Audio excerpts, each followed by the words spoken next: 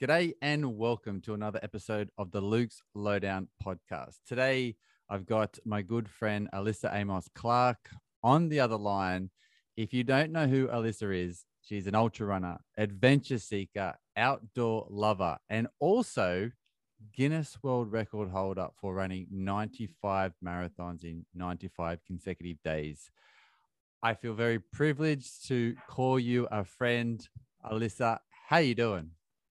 I'm doing well, Luke. I was just thinking about how incredible and full circle this is because the first time I was introduced to you is through a podcast with Tina Muir, and it's now incredible that I am on a podcast with you. So really full circle. I feel very honored to be doing this with you. So thank you for having me. My pleasure. So you've been a busy woman over the last few years, and I don't necessarily want to dive into and go through everything you've done over the last few years because we would have to be here for days. People can go and check that out, and we'll direct people where to go to do that. But you've done a couple of bigger things over the past few years that we're going to dive into. But firstly, I want to know from a personal perspective, because we haven't caught up for a little while, what are you currently training for? Yeah, so that's a great question. So part of, and I think this is where we get along really well, is I do love racing. And so I do have some big races on the docket for this year. I'm doing the Marathon du Mont Blanc 90 kilometer TDS at UTMB, and then the Moab 240. So I'm taking on a pretty competitive racing season. It's kind of my first dabble at the UTMB race series, which I'm really excited about. And Moab 240 has really been on my list for a long time because I like the long stuff. But currently, because it's winter here, I am training for more kind of multidiscipline stuff. So my husband and I are really big into, we try to make it not scary, but like big winter stuff in the mountains. So we do a lot of ski touring and some ice climbing. And so actually kind of the race that I have, and it's just a training race, but I'm super stoked about it, is an ultra that incorporates going up to a glaciated peak up in Washington. So you have to be attached to ropes through like a 3-mile glacier section. You have to have a harness and a ice tool and crampons. So I'm super excited to kind of, for the first time, be combining the two. And that's happening in June up in Washington State. So that is kind of, I guess, the most, and then I'll probably have a 50K somewhere in there, possibly running with Burrows for a marathon at some point in there. Yeah, so a lot of variations. So it's kind of fun, I think, I love racing and I take that part really seriously, but I also love these other adventures and kind of combining multi-disciplines, multi-animals, multi-sports. So yeah, it's kind of a long-winded answer, but that's where we're at. That is so cool because we met must have been 2 or 3 years ago now, and one thing, and we've chatted quite a lot in that time, even though you're now living over in California and I'm still here in London. But you've done a lot of adventure stuff, and your husband Cody, who is a super cool dude and has one of the best moustaches I've ever seen. It is something right now. It is like, honestly, it is. Someone once said, I think he set the world record for the fastest and most full mustache ever grown, and I think that's right on. It is it's out of this world right now. He's a dead set legend, and I know he loves his mountains, and he's very experienced and knowledgeable in the mountains. So no doubt he's been training you for your little adventure race.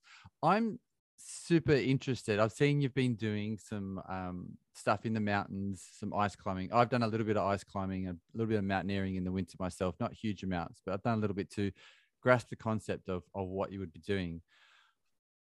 Firstly, I want to know is how long is this race, like from start to finish? Yeah, so it's 50 miles or like 54 miles. And it's only really like 3 miles of it are on glaciated terrain. But I think anyone who travels in the mountains knows that can be a very slow 3 miles. Yeah. And what's the amount of climbing, like elevation gain and loss over the whole race? So it is 11,000 feet, over 11,000 feet. So was that like 3,500 meters Yeah, ish? about 3,000, just over, not quite 3,500 meters, I would have said. Yeah. Okay. So Yeah. over 54 miles. Yeah. And the interesting thing is the race starts at midnight, because of just the way that we climb mountains. You have to be really careful about snow warming up and safety of travel. So oftentimes it can be much more safe to travel in the night, especially if you do, I mean, they provide the ability to rope up, or I'm sorry, attach into ropes.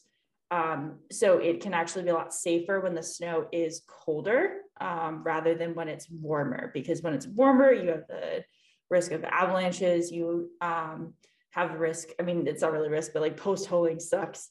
So you can be post-holing, and also to just more exposure as it gets warmer. So yeah, that I'm super excited for it. I'm working with a company that I can't quite reveal it yet, and they're really invested in mountain sports and kind of multidiscipline. So yeah, it all kind of comes together. That's super cool. I'm excited to watch your journey on that and see how you go, and definitely chat with you afterwards. So, as you mentioned, you've got a few races that are, to use your terms, on the docket. It's a very American phrase. I don't hear that often over here in the UK, but you've got a bunch of races, and I know deep down in your heart, you're just a wild adventurer and love going out and doing your own thing. So where I really want to start is last year in 2021, you completed the Penote Trail in Alabama in the US, 350 miles or 560 kilometers, 5 days, 14 hours, 43 minutes, supported. And we're going to dive into that in a little bit. And I've got a few questions regarding that. But what I first want to do is go back another year, 2020, same trail, same place. You went to do this whole trail, 350 miles, self-supported, where basically you had a backpack and then you would refill yourself along the way, and that's it. What I want to know is, why did you want to go and do this super long technical trail solo? Well, a lot of that had to do with COVID, of just what seemed realistic at that time, and safety concerns, because COVID was kind of coming back in the fall. I don't know. I feel like COVID has always gone, like we think it's gone away for a little bit and then it comes back. And I was really set on not exposing other people and not putting other people in uncomfortable positions of helping me do what is really a frivolous activity. And so I felt that I could be self-contained by doing it on my own and reduce my impact on others, and reduce just the interactions of people, et cetera, and keep kind of the COVID impact down. So that was definitely a factor into it. I think, I mean, the beautiful part about racing is that you're supported. So you don't really get to find out as much about what your mind does when it's alone, and how to rescue yourself.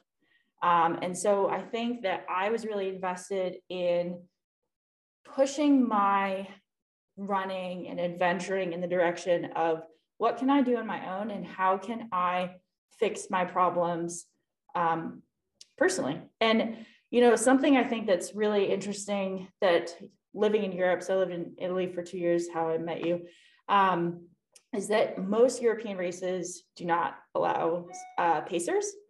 And most American races do allow pacers.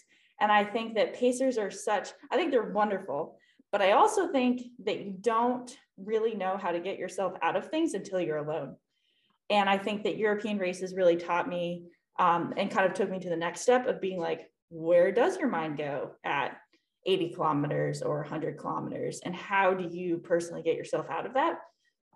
Whereas with the pacer, you have someone to talk through, someone to help you problem solve. And so I wanted to kind of take that to the next level with Penote, of what do you do when you're out there for days.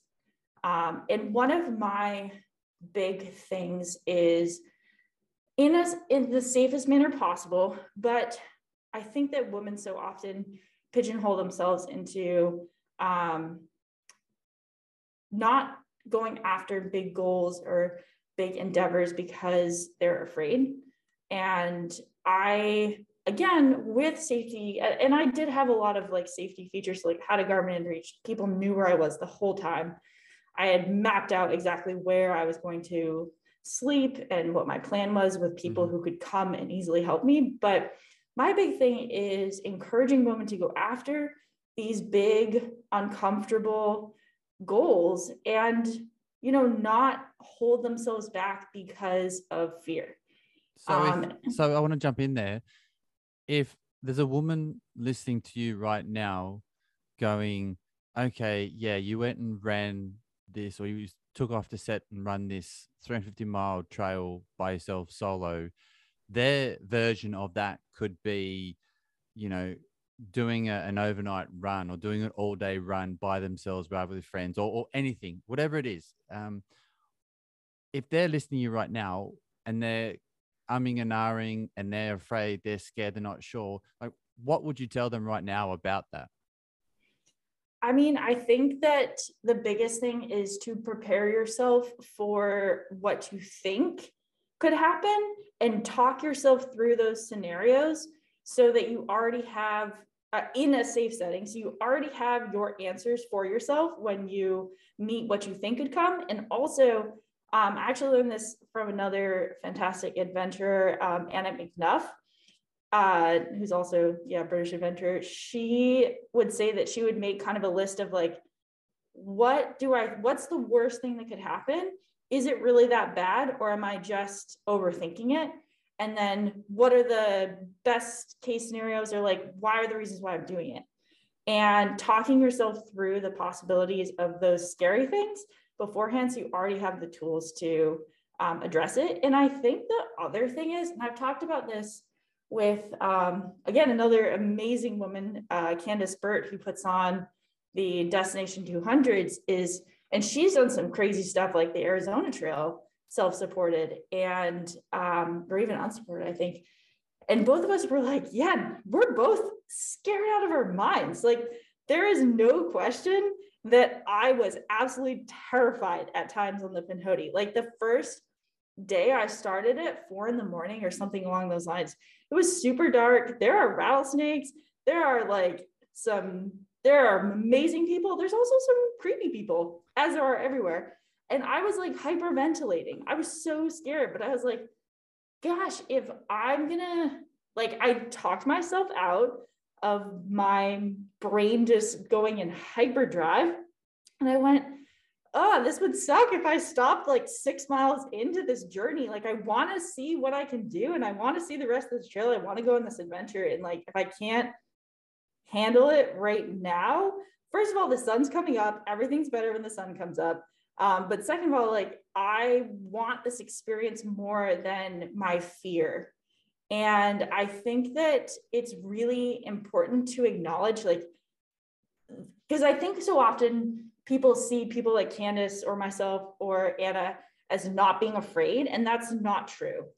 We don't have this like magical self where we don't get scared and we can just go do whatever we want. We've practiced the skill of being able to identify, is this real risk or is this perceived risk? And so I think it's really helpful to hear that, like, yes, we do get scared, but it's okay because the pursuit is worth it. And also we've put in the safety measures and been able to talk ourselves through these scenarios as well.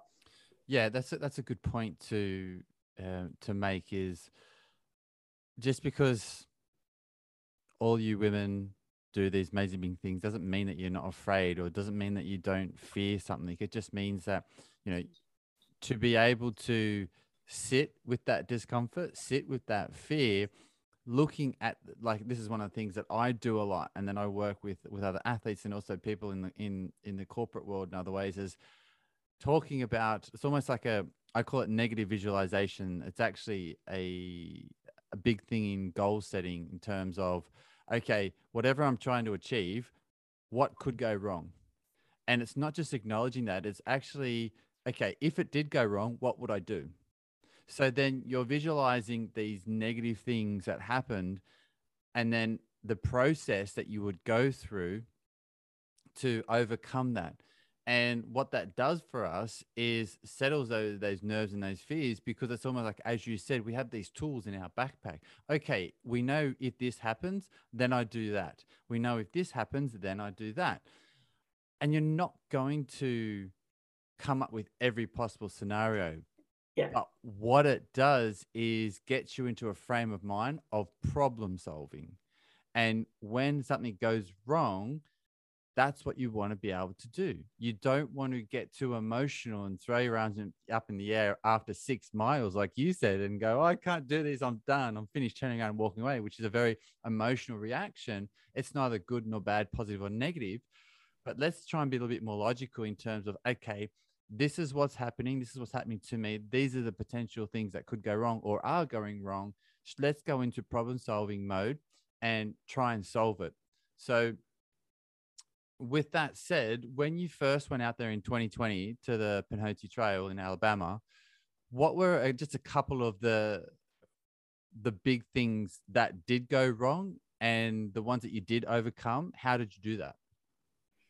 Yeah, so I guess I'll start with things I overcame. Well, that initial fear, I was afraid of rattlesnakes and other animals out there, and there are rattlesnakes. But one of the things that I think people forget is that animals, if you don't want to see an animal, the animal probably doesn't want to see you. So really, that's not as high of a risk as you think.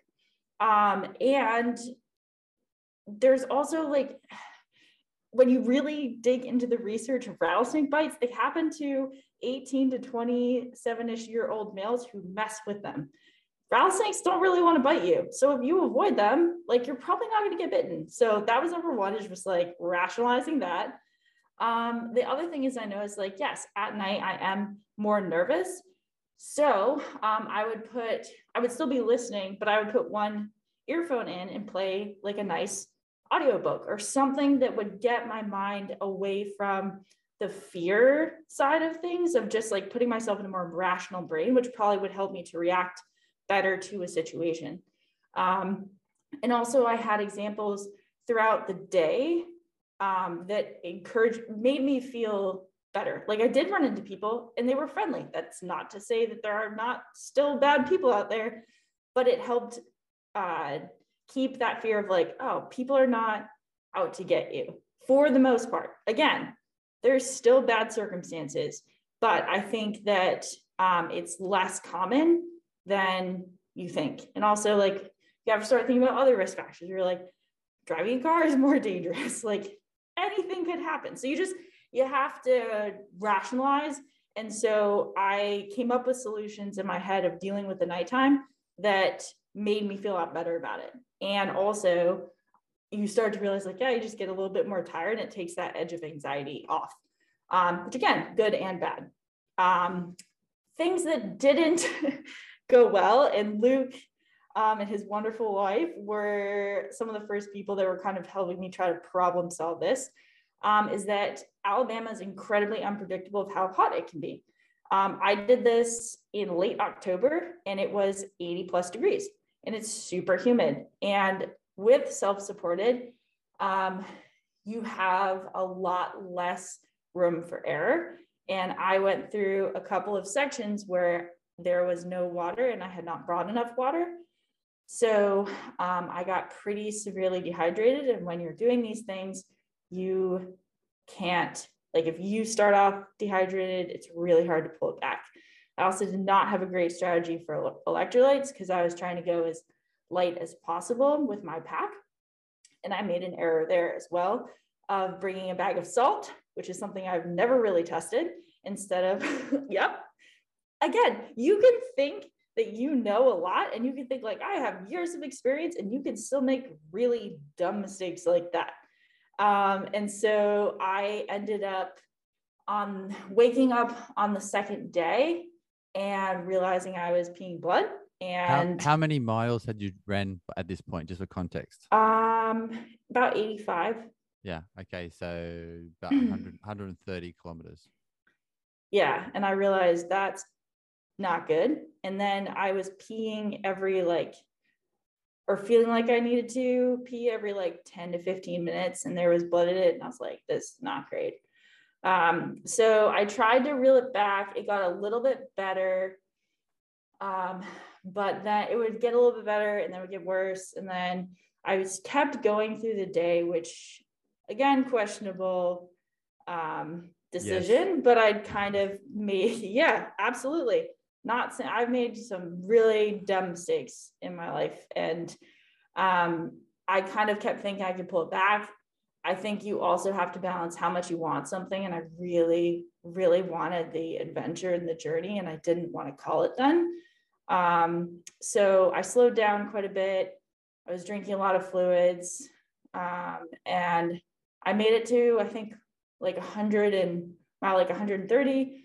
I spent the night. When I woke up, things seemed to be better, but then as soon as I started moving, it got worse again. I was like, this is not safe. This isn't smart. So I pulled it at 40 or something.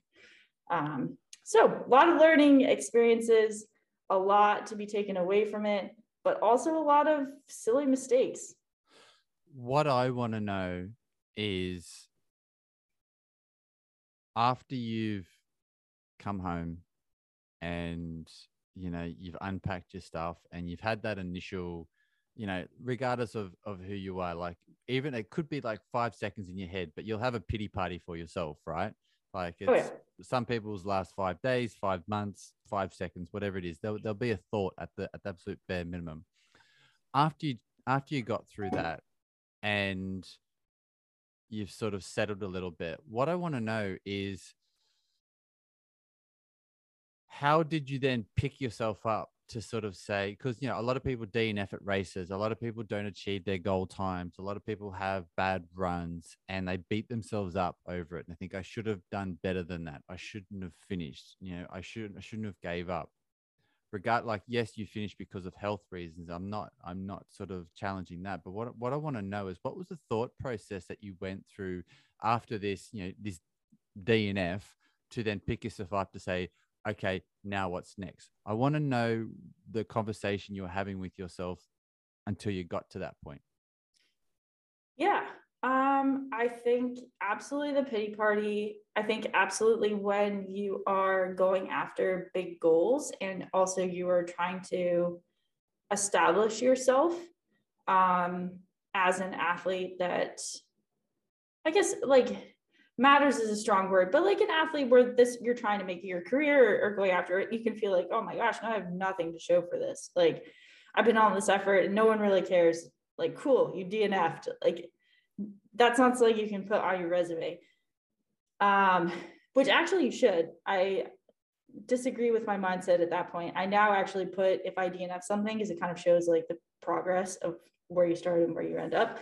But I think that's been a huge part of my growth as an athlete and as a person. And I have a coach, and he really cares about me more as a person than my athletic achievement. And I think it's really important to find someone who supports you in that. And so what I used to do is used to get really mad, and then I would find a race or races and try to jump right back in and self-soothe through racing.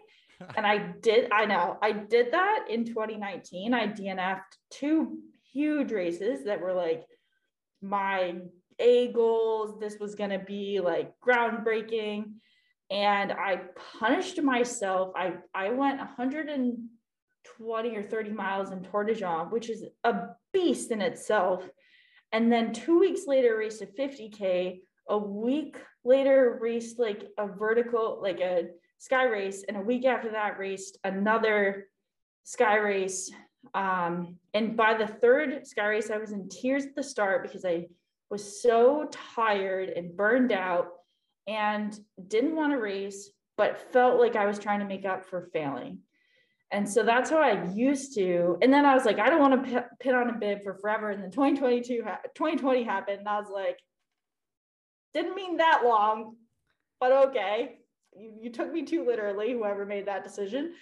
What I've come to realize and where I've matured as an athlete is I don't do that anymore, where I don't even allow myself to look at races. I don't allow myself to be soothed by something else until I've had the time to process the loss. And it really is a loss because I can tell you that when I pick a project or I pick a race, I think about that probably like 50 plus times a day. Like, it is always in my head what I am going after. And it's a part of who I am. And it's a part of what I'm striving for, what I think about, how I shape my day. And so when you lose that, it's like, oh my gosh, who am I now? And I think it's really important to just sit in that for a little bit and be okay with it, rely on the people around you, but also know that you're not all of that. Like, that's a cool thing that you do, but it's not it isn't the only thing about you. And I think what's challenging when you do move into the realm of not having like another job or not having other hobbies is that can feel like it's all of you. And so it's really important to diversify. So like being a teacher actually helps me. It's like my kids don't care if I did this or not. They're just like, you're a weirdo. They actually are super supportive, but it's like I still have to be a good teacher. And at the end of the day, teaching kids is like the most important thing I think I can contribute.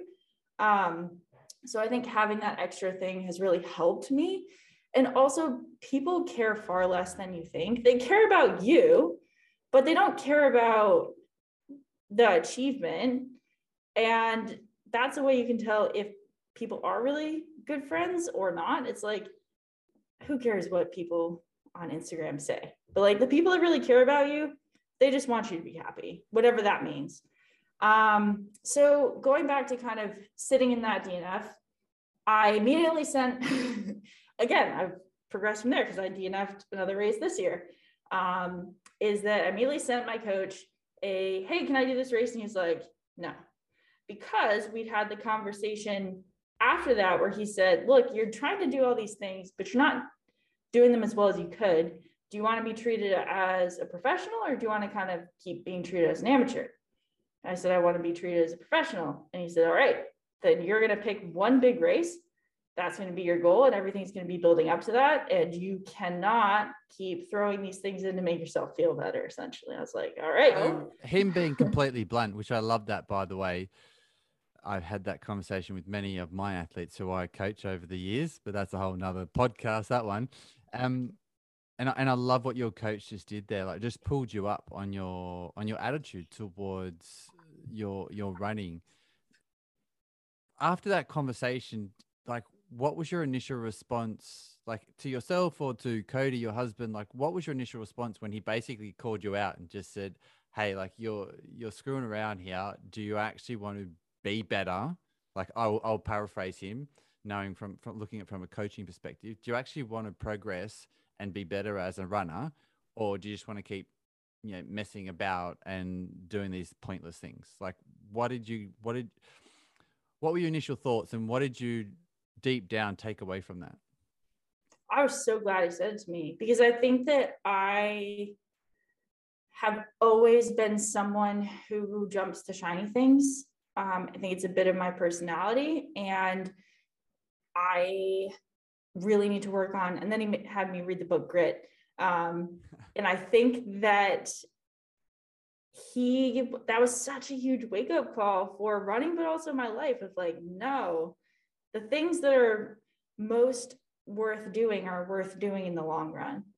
And I was actually really, I was a little bit upset, I think, at first, because I was like, well, haven't you, like, I've always wanted to be a professional runner. Like, why are you asking this question now? But I was like, oh my gosh, he's giving me the golden ticket to be able to know what that means, as opposed to me just kind of like trying. Now it's like, oh, cool. here's someone who wants to help me get there. And so I was really, and Cody was like, awesome. Finally, someone who's waking you up and telling you, like, if you actually want to do this, this is what you're going to have to do. And my coach, like, completely shifted tones with me in a way. Like, he gets mad at me when I'm doing too much or fiddling around. Like, I ended up 2 weeks later after Pinhoti pacing someone for 50K, and I shouldn't have done that. I knew I shouldn't have done that, but I wanted to run long because that's what I like doing. And I was trying to make myself feel better. Again, that was a real turning point in me as an athlete. And I told him that I had paced, even though I wasn't supposed to. And he was like, cool, well, I don't think you're taking this seriously. It's like, all right, give me another chance. I'm sorry, I won't do that again. And since that point, we've been so much better. And I've grown so much, and I've had far more of a successful season and seasons moving forward because of it. What a lot of amateur runners who are decent runners in the ultra world or even marathon world is one of the big things that I've seen over the years in being in the ultra running world and the endurance running world is, the ones that have worked hard and have some potential, a lot of the times, if they don't have that support, they will do too much. And people who are striving to be professional or things like that, is they need that support, but also at the same time as they need to understand it's important to not do things as well as doing things, and having that support and that knowledge just to differentiate between, okay, you don't need to do this, but you need to do that. And one of the things that I see all the time is people just running too many miles who aren't professional athletes, and they might have a couple of good seasons. I see this in professional athletes as well. If I'm honest, ultra running and Ironman triathlon, they'll have a couple of good seasons, maybe a few good seasons, and then they crash and burn because they've gone, oh, if I want to get better from last year, if I want to get better from last race, I've got to do more. I've got to work harder. Well, the body's not a machine. It can break. And it's about finding that balance of, I'm doing a lot, but I'm also doing enough to progress. And it's almost like playing the long game each season. And a lot of people miss that. And it sounds like you had a nice little swift kick up the backside, so to speak, from your coach to steer you in a direction of, hey, let's focus on one thing and let's do that really well. And the training leading us to that will help move us forward afterwards when you finish that big challenge. So I want to dive into last year, 2021, because when you went out to Alabama to do the Pinhoti Trail self-supported, that was 2020. But in 2021, you said, you know what, I'm going to go back and I'm going to go and do it supported. My question is, what were you thinking in terms of standing on that start line at the trailhead, knowing what's ahead of you for the 130 miles ahead? Like, what were your thoughts when you're just about to start that? So interestingly enough, I actually decided to do it the other direction. So you can do it either direction, like either one counts for the record, because it's pretty comparable. You have kind of different challenges depending on which direction you go. So it was actually kind of a like brand new start line for me, which felt really nice. And I feel like I was running towards what I knew and running towards home, which I think actually really helped me. And also, like, most of my friends in that area live at the finish line. So it felt like I was running towards them, which I thought was actually worked out really well. But, you know, I was just, so I guess to backtrack a little bit, why I ended up doing the Pinhoti again is because my goal race for 2021 was Tor des Géants. And I ended up DNFing Tor des Géants for a number of reasons, but it seems that, again, dehydration is a big issue for me. And when that was kind of mixed with altitude and mixed with some stress, because it was the beginning of the school year for teaching.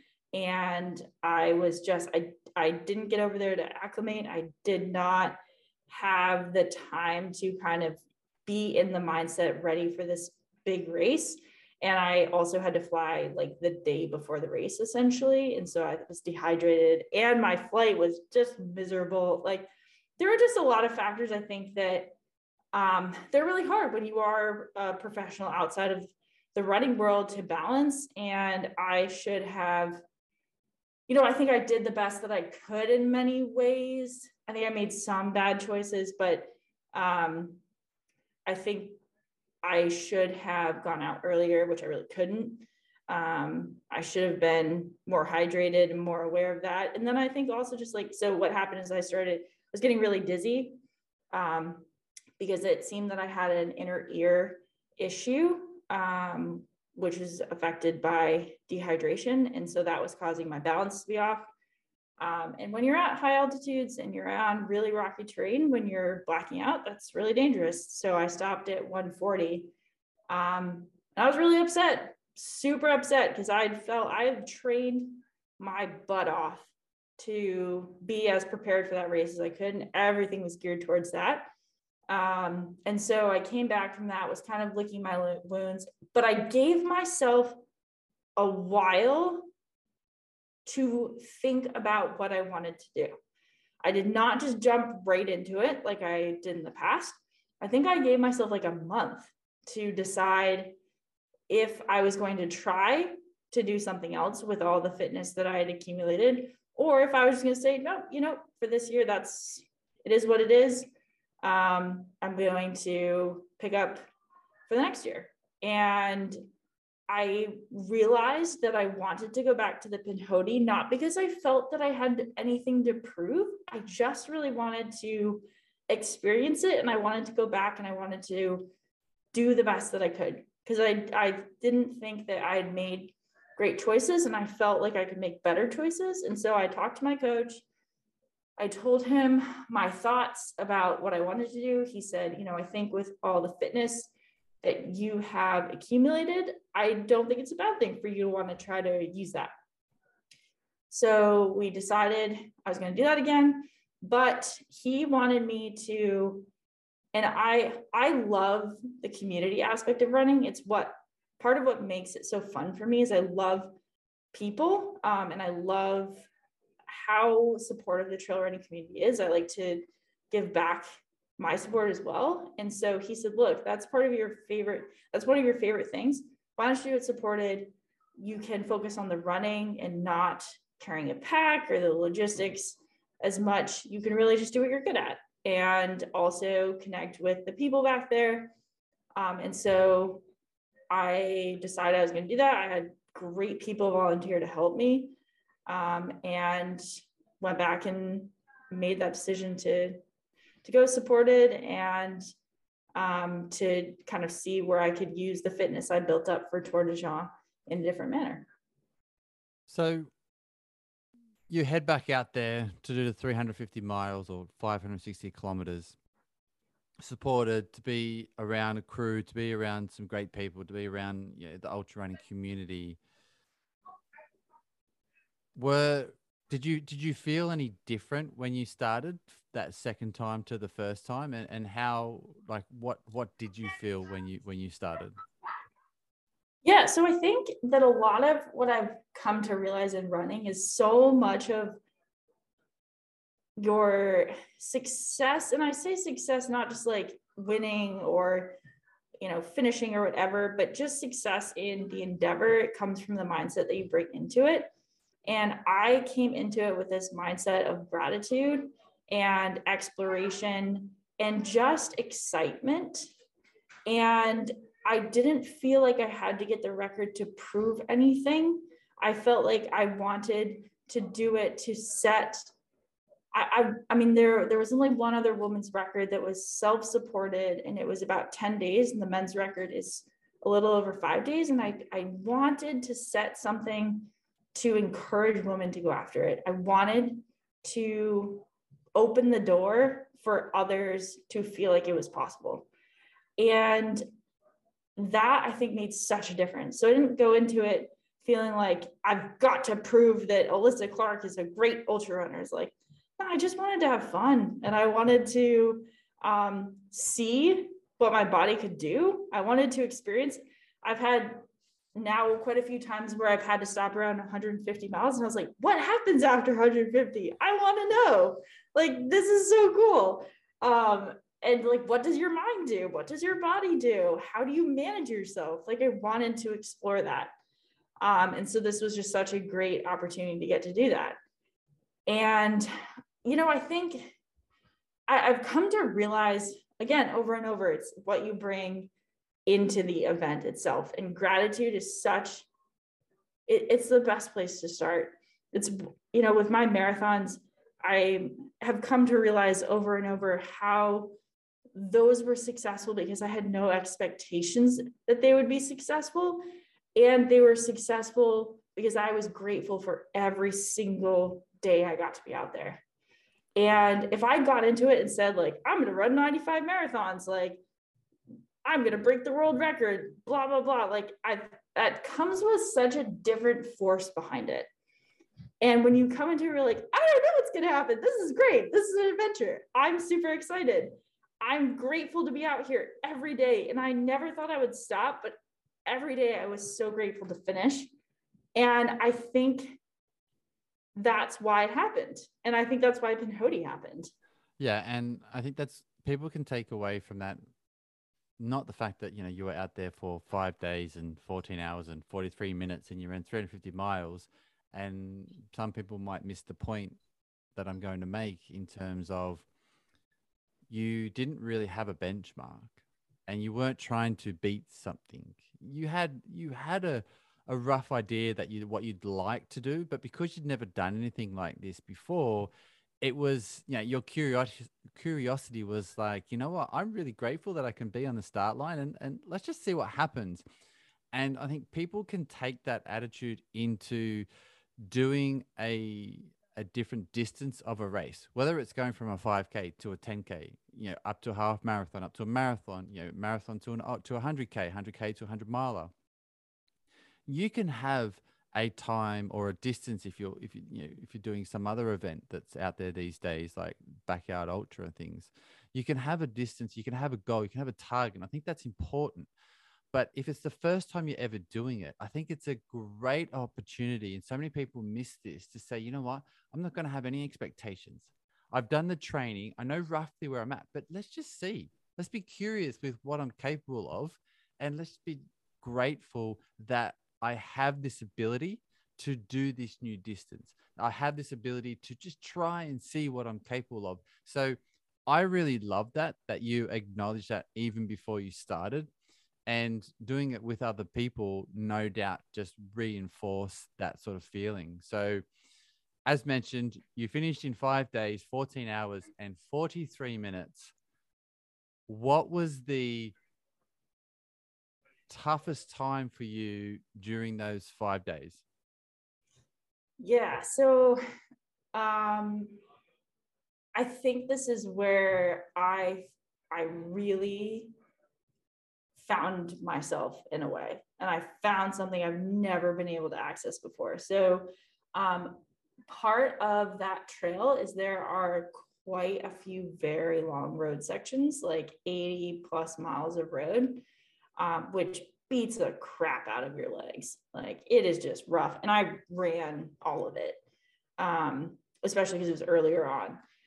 And what I found is that essentially my shins were just like in enormous amounts of pain. I mean, like the worst shin pain I've ever felt in my life. And it would get worse when it got colder. So night, like this transition from day to night and the night to day is when it's actually the coldest. And so those would be just absolutely miserably painful as my shins would get colder. And they were also really swollen, and my ankles were really swollen. My feet were really swollen. So I couldn't flex my toe and like my shin at all. Like it was just like getting shoes on and off I was screaming in pain. And extreme shin pain had actually stopped 2 other people that I know from finishing the record. And it's totally valid. Like it's awful. It's so painful. And so, but it would warm up. Like if I gave it time, I could overcome it and get past it. So I came in on, I think we're at like 230 miles or right around there. And it was just transitioning, and I was just like sobbing in pain, like so much pain. So I slept for a couple of hours and got up, and we were trying to put my shoes on, and my shins had blistered, like they were expanding so much. I mean, it was bad. Like I wasn't making it up in my head of it being painful.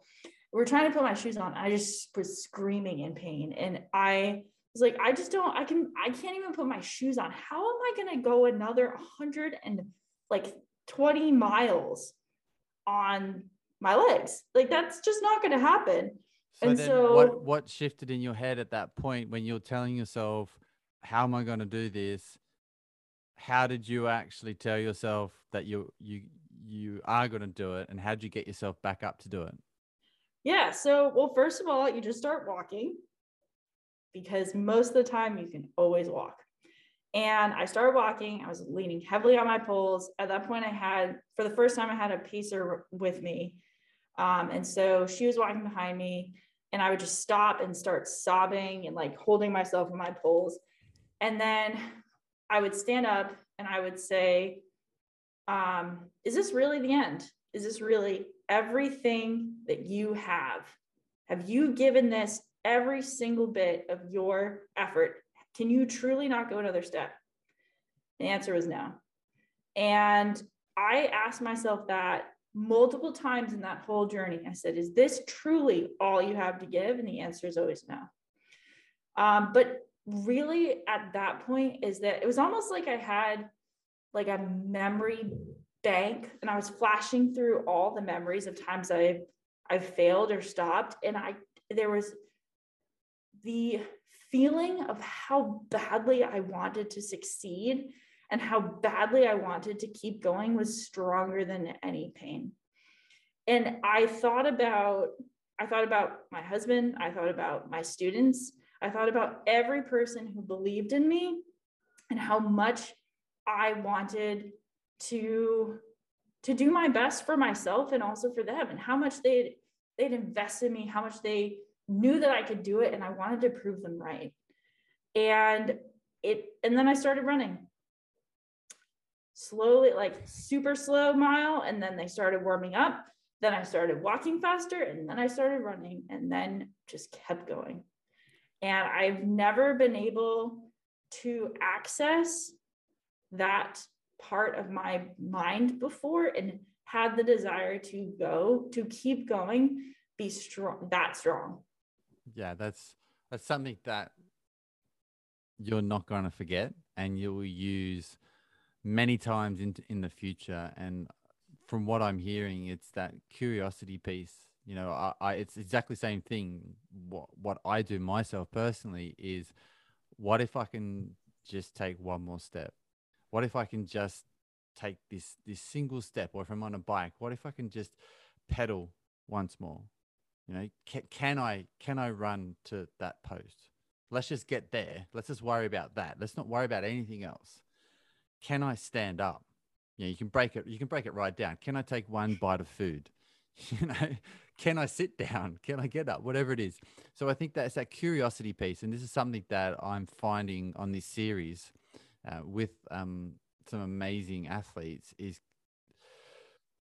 who have done some fantastic challenges and life achievements. Is curiosity is a central theme amongst pretty much all the conversations I've been having.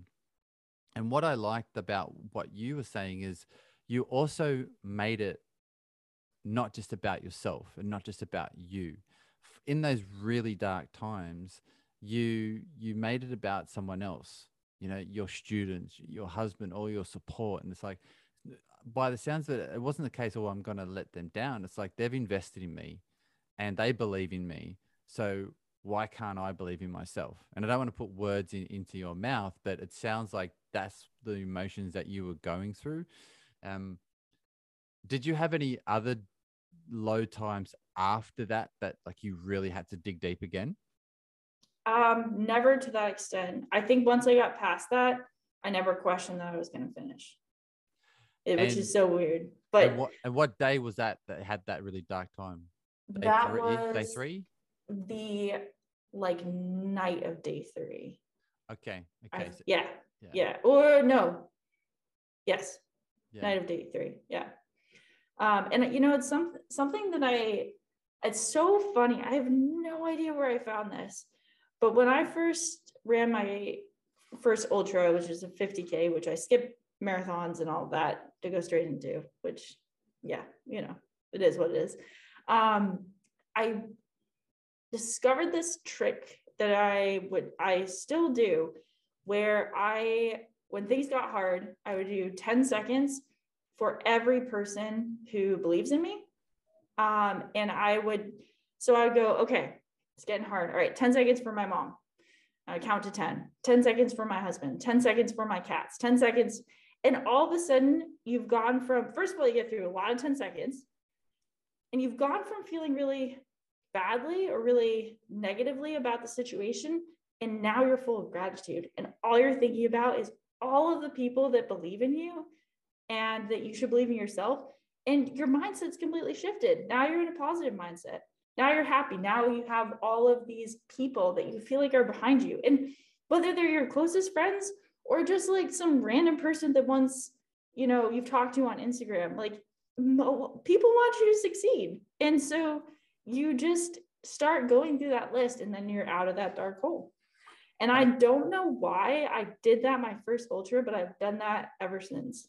I love that. I've dubbed it Alyssa's 10-second stack. Yeah, I think that's fantastic. I've never heard that from you. You know, we've shared a lot of stories and a lot of conversations, but I've never heard that. What year was your first ultra, just for context? Yeah, so it was 2015. I Yeah. graduated college in June and did my first 50K in August and then moved to Hawaii. Yeah. So I love that. Alyssa's 10-second stack. I'm going to use that. And yeah, I'm going to use I'm going to name it that, the Alyssa's 10-second stack. And I think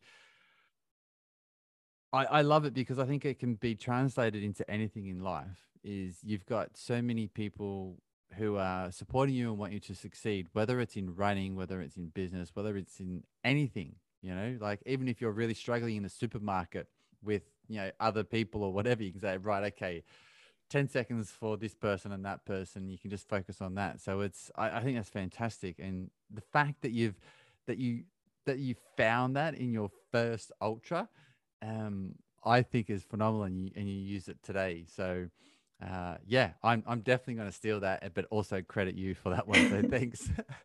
So Oh, of course. you 5 days and 14 hours. Tell me about that final section, those final 14 hours that you've done 5 days. I'm gonna say that you knew that you were going to finish at this point, and you've got those final 14 hours, which was however many miles to go. What were the emotions like leading up to, you know, those first sort of the last sort of 30 miles or so to that finishing line? Yeah, so I think that's such a fascinating time to explore. First of all, the best part is that for the majority of that, I had people running with me, or like multiple people running with me, which is so fun to get to share that journey and feed off their excitement. I think that the tricky part about having 30 miles or so I was great until I had another like 11-mile road section, and then like a 6 or 7 mile wood section, a 4-mile roadish section, and then like 6 miles in, something along those lines. But you're like super excited because you have a 50K. It's so much shorter than the rest of what you've done, but you still have 30 miles to run.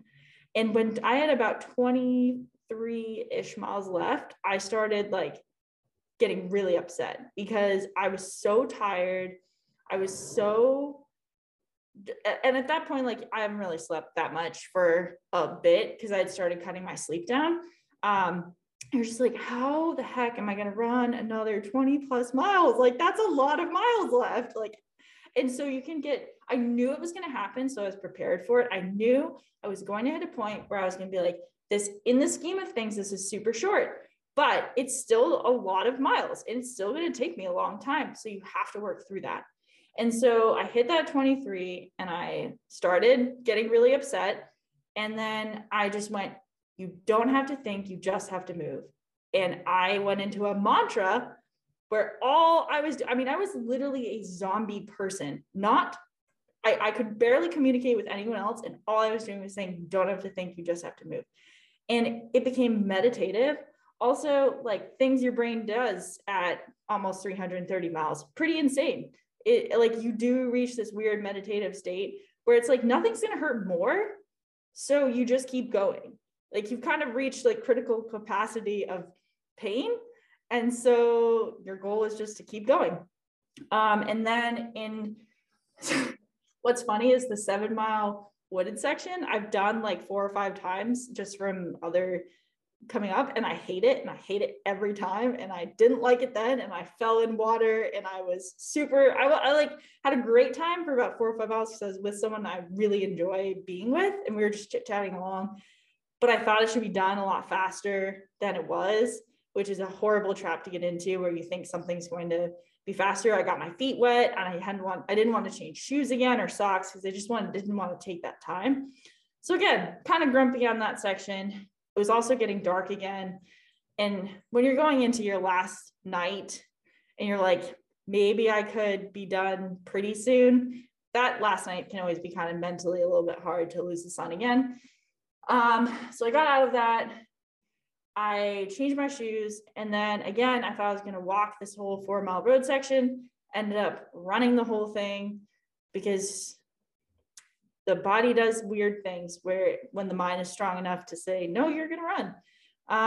And then I got to the last 6 mile section, which is this lovely wooded part up to kind of the final up a mountain. And then you end kind of up there, and uphill was going really well for me. It caused me the least amount of shin pain. So I was really enjoying the uphill.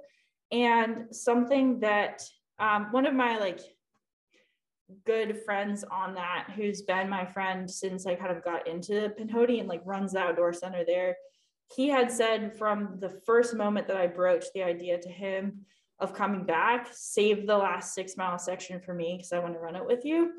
And so I had held on to that when things were hard. Was like, I just need to get to Nathan because I want to run with him.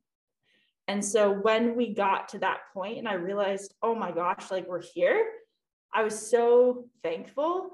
And I said to myself, you have about 2 hours to the finish. You're going to finish. Enjoy this. Don't wish it away. And I did. I thoroughly enjoyed that time. I got to catch up with him. I got to soak in the feeling of the accomplishment of doing this thing that you're never sure if it's fully possible. And I really enjoyed that last 2 hours. Was it without pain? No, it still hurt. But I just, it's like, how many times do you get to have 2 hours to run with a friend and reflect on a huge accomplishment? Yeah. And that was really cool. Yeah. Exactly. And, to sort of touch on what you said just slightly before was, you were in pain and it was horrible and it's not going to go away, but you just accepted it. Like, that's what that is. Like you get into this, as you said, like this meditative state is the fact that you've accepted the discomfort, you've accepted the pain. It's not the fact that you just, forgetting about it, you've accepted that it's there. And I think that's really important, like for everyone in life. It's not the fact that you're trying to just forget about it, but you accept it's there. And pain is a great motivator to do something, to do anything. And when it gets painful enough, you will act on it. And it was a case of, okay, this pain wasn't enough to stop me, so I'm going to accept the level that I'm at.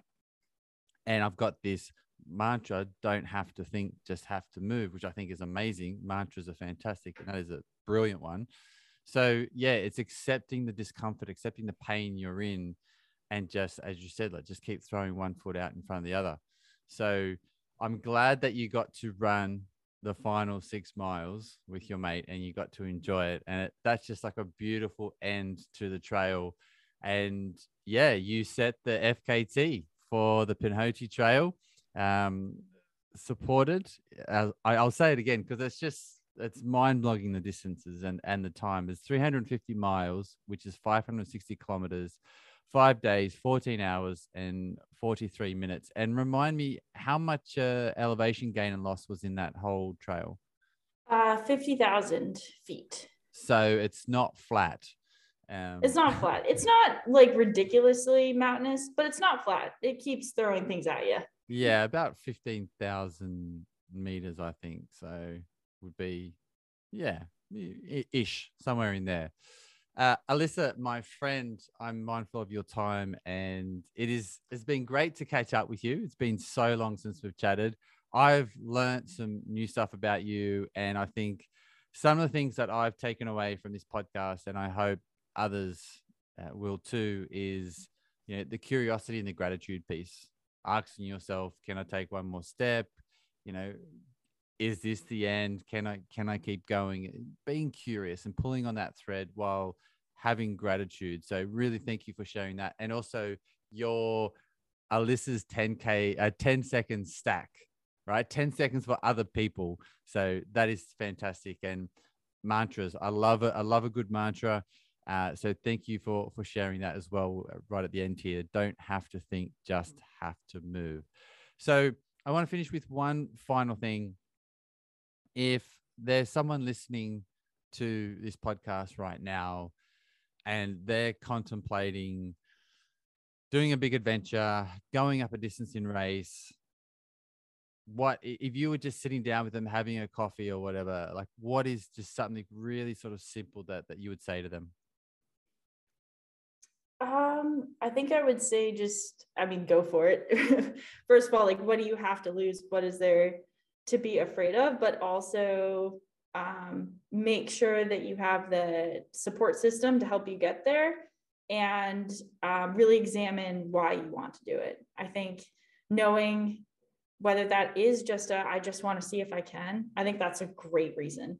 So finding out why, and then having the people to help you along the way are super key. Fantastic. Alyssa, I want to say a massive thank you for coming on the Luke Slowdown podcast. So many insightful things to take away. Where can people find you, learn more about what you've got coming up, and see what you're up to next? Yeah, so my probably most active on Instagram. I just downloaded TikTok, so we'll see how that goes. But I don't know. My Instagram is Theory, THEORY _in_motion, MOTION. I try to respond to everything. That's where you can find what I'm up to. And then if you want to learn more about the coaching that I offer, you can go to alyssaclarkruns.com, or you can just message me on Instagram, and you can find me on Facebook with just Alyssa Clark. Cool. I'll put those all in the show notes as well. Well, my friend, thank you very much for coming on. And to all my listeners, remember, like, subscribe, share this episode with your friends, and go over and say g'day to Alyssa on Instagram or on her website. Thanks very much, my friend. Thank you.